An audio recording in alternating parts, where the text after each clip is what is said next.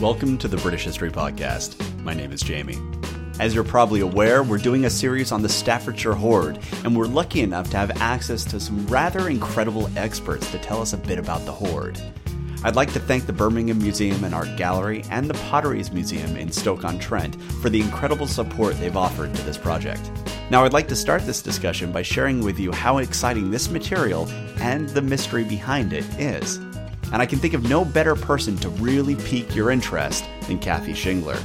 If you're interested in seeing photographs of the object that we're discussing, please head over to thebritishhistorypodcast.com and click on Episode 80, Staffordshire Hoard, Rise Up, O Lord. There you'll see images of what we're talking about, as well as links to the Birmingham Museum and Art Gallery, the Potteries Museum, and of course to the Hoard itself. And with that, let's get this going. I'm Kathy Shingler. I'm Interpretation Officer for Stoke Museum's service, and I've worked with the Hoard since it was found, pretty much. For me, the piece that's going to be the key to finding and dating the whole thing is the engraved strip. It's peculiar because it's got writing on all. We know that the Mercians who lived in this part of England were not literate people. That's partly why we know so little about them. And this must have been a staggering piece. It's a Christian piece. It might even be the arm of a cross, and it's got inscribed on it a verse from the Bible on both sides, and a dragon's head with a three-pronged tongue. And at one end there's a socket, probably for a garnet, which has been lost. The inscription is surprising, partly because it's from the Christian Bible, and the Mercians were the last mainland people to be converted to Christianity. So it may not necessarily have originated in Mercia, but also this particular quotation is very significant. It's in Latin, but in rough translation it says, "Rise up, O Lord, and may thine enemies that hate thee be scattered and driven from thy face." It's found twice in the Bible, once in Numbers and once in Psalms, and it's particularly associated with the dedication of new churches. But in the life of St. Guthlac, who was a Mercian prince before he became saint, so he's a local lad, and his life was written very soon after he died, so it's by people who knew him personally. After he'd finished a life of princely pillaging and generally roistering about, he became a Christian, round about the time of the probable deposition of the Staffordshire Hoard in the late 7th century, and he went to live in a barrow, by which I don't mean a wheelbarrow, but a sort of lump in the ground that has probably been used for burying people in. He hollowed it out and used it as his hermitage, and like all good hermits, he had visions of devils, and the particular devils he had visions of were Welsh, and they tormented him terribly. And eventually, in desperation, he shouted this verse at them, and they all fluttered away into the darkness and left him in peace. And a couple of hundred years later, St. Dunstan is on record as using the same verse of the Bible to get rid of devils. This time it was the devil, it wasn't just a devil. And he recited the same verse at him, and he vanished. And both accounts of the saints using this verse don't put the full verse in. They just put the first couple of words so that they know that you will pick up on the verse and you'll know what the rest of it is. So it's obviously a standard verse for getting rid of devils, especially Welsh ones, if at all possible. We thought at first, because the writing's on both sides of the strip, and it's quite idiosyncratic writing. It's very similar to the handwriting that you find in things like the Book of Kells and the Lindisfarne Gospels. It's got these triangular ascenders, and they're sort of open serifs, and it's quite sort of distinctive, and it's quite late. Because it's on both sides of the strip, and because it's spelt slightly differently on both sides, we thought perhaps a monk had written it out for a goldsmith to copy, and the goldsmith had made mistakes, and the monk had come back along and said, "Hey, you're doing it wrong, you're going to have to turn it over and start again." But a few weeks ago, a girl who is a goldsmith came in and was talking to me in the exhibition, and she said, whatever else goldsmiths are, they're precise.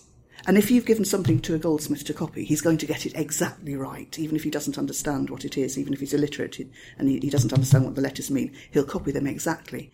So talking to her, we thought it was perhaps more likely that it was the monk himself who'd been doing the engraving, and the mistakes he's made are because he's unfamiliar with engraving. He's concentrating on the process rather than the words.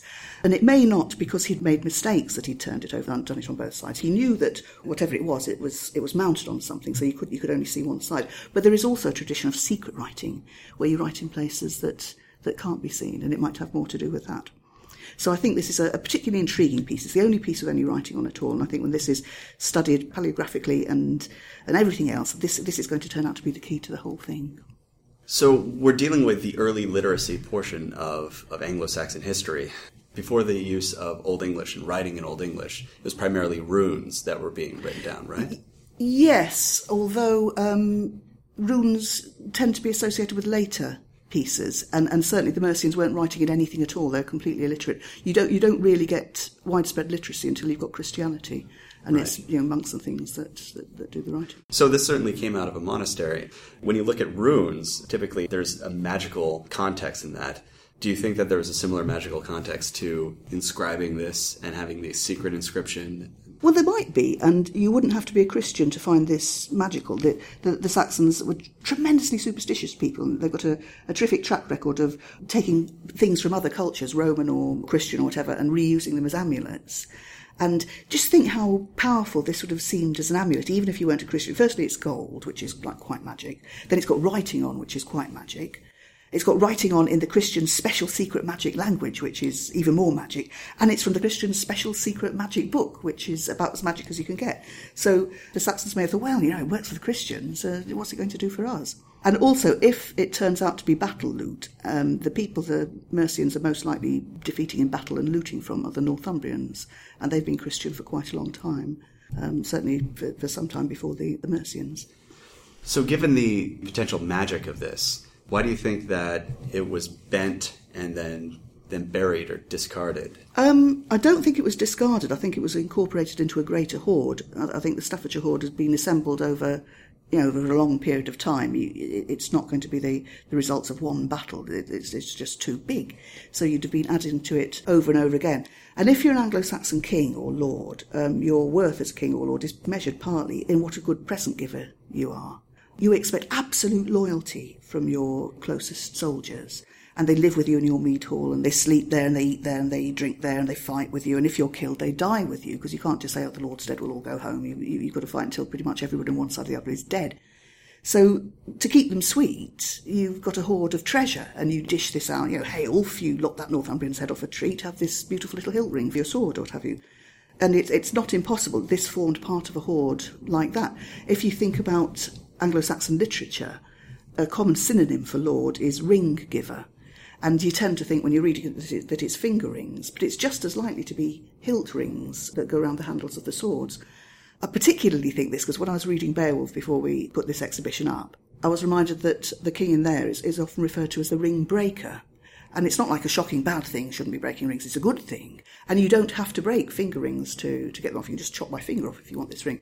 But if you want to get a sword ring, a hilt ring off the handle of the sword, you do have to break it, really. And if you've got a skilled goldsmith in the court, he can reattach it to a new sword. But your lord's wealth and prowess in giving and his sort of particular selection of good presents for appropriate people is a measure of his lordliness. So this might have been a hidden bank for him to provide gifts to his lords, or a treasure trove that had to be hastily put aside? That's what I tend to think, because I approach it from the literary side. A lot of my colleagues have other opinions, and will probably never know for certain. But one strange thing is there are no blades found with it, and that for an Anglo-Saxon, the blades were at least as important as the bling that went on them.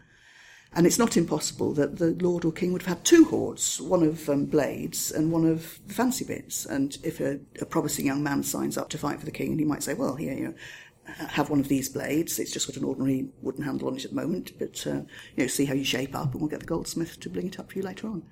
Now, what I've noticed while looking over the hoard is the prevalence of garnets. You see more garnets than just about anything else other than maybe gold. Can you explain a little bit about Well, we garnets? Don't really understand why. Obviously, garnets were incredibly significant for the Anglo-Saxons, because it wasn't that they were sort of lying around and they were easy to use, and far from it. They were having to import them from abroad, and they're very difficult to cut and to shape. And we know that they were really, really important to the Saxons, and possibly on a spiritual level, because there's one piece in there, it's a sword ring, and a bit of garnet has fallen out. And so they've taken a piece of amber, and they've carved it to the same shape as the garnets, and fitted it in. And we know that they thought amber was magic because of its electrical properties. And so garnets must have had the same sort of spiritual significance for them. And on the crumpled cross, one of the garnets, while it was still in use, has cracked.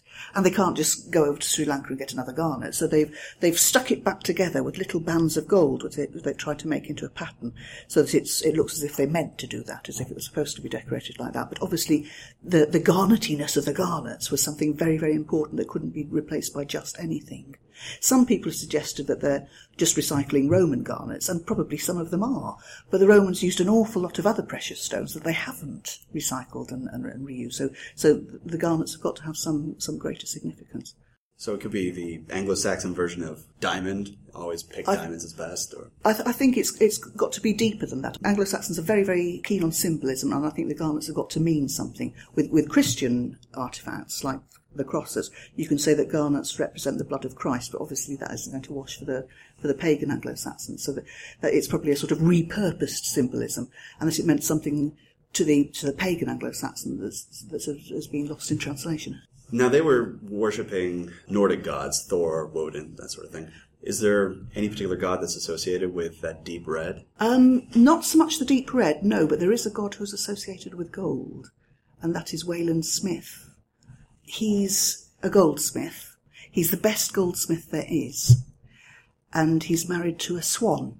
He and his brother found swan ladies bathing one day, and they hid their clothes so they couldn't change back into swans and fly away. And they married the girls and lived with them happily for many years. And then one day the wives found their swan skins again and flew away. And Wayland was convinced that one day his wife would come back.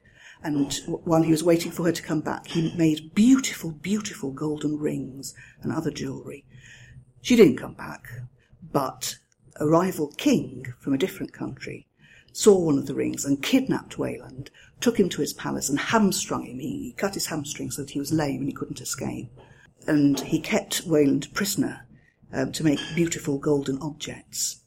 One night the king's sons came to see Wayland and tormented him and mocked him, and he killed them and he cut off their heads and he turned their eyes into necklaces and their teeth into pearls for his rings and their heads into goblets which he set in beautifully chased gold and sent up to the palace as a present.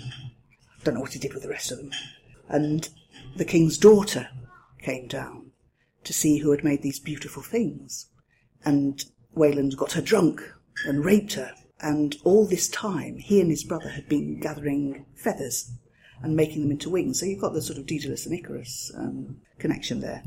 And putting on the wings, Wayland Smith escaped, and he flew to the palace and made the king promise that he would never harm any of his children. And the king knew that Wayland's wife had turned into a swan and flown away, and he didn't have any children, so of course he promised.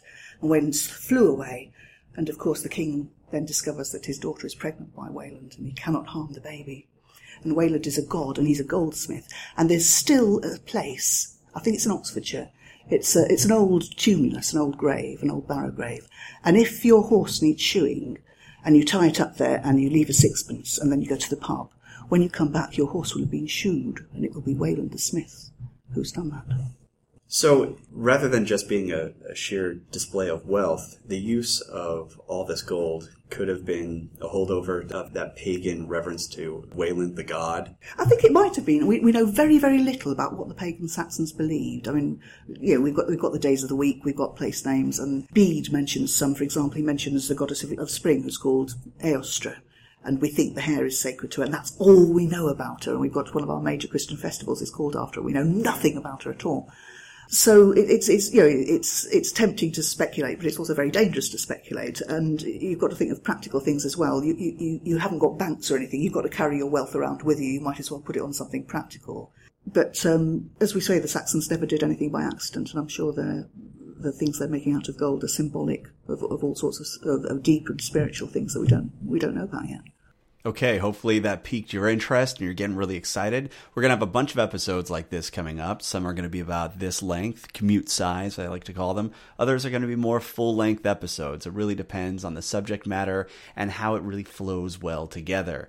So hopefully you're enjoying this and you're looking forward to the next episode. Now, just to remind you, if you go over to our website, you can find photographs of what we were talking about, and you can also find links to the Staffordshire Hoard, the Birmingham Museum and Art Gallery, and the Potteries Museum Museum in Stoke-on-Trent, and I encourage you to check all 3 of them out.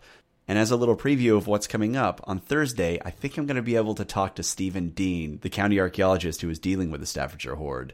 I've been trying to get this together for a little bit, and it seems that the stars have aligned. So we've got that to look forward to, and hopefully he's going to give us a blow-by-blow account of how the objects were pulled out of the ground and what happened there. So it should be really exciting, and it should really give you an idea of exactly what was going on. This was a clandestine dig. It was super secret, so it should be really exciting to listen to. So hopefully that's going to happen on Thursday. I'm going to go straight to work editing that as soon as I get done with the interview, and I'll get it up live as soon as possible for you guys. So hopefully you're going to have that to listen to by the weekend. As always, if you have any questions, comments, or concerns, you can reach me at thebritishhistorypodcast@gmail.com. You can also go over to the Facebook community. We're at facebook.com/BritishHistory.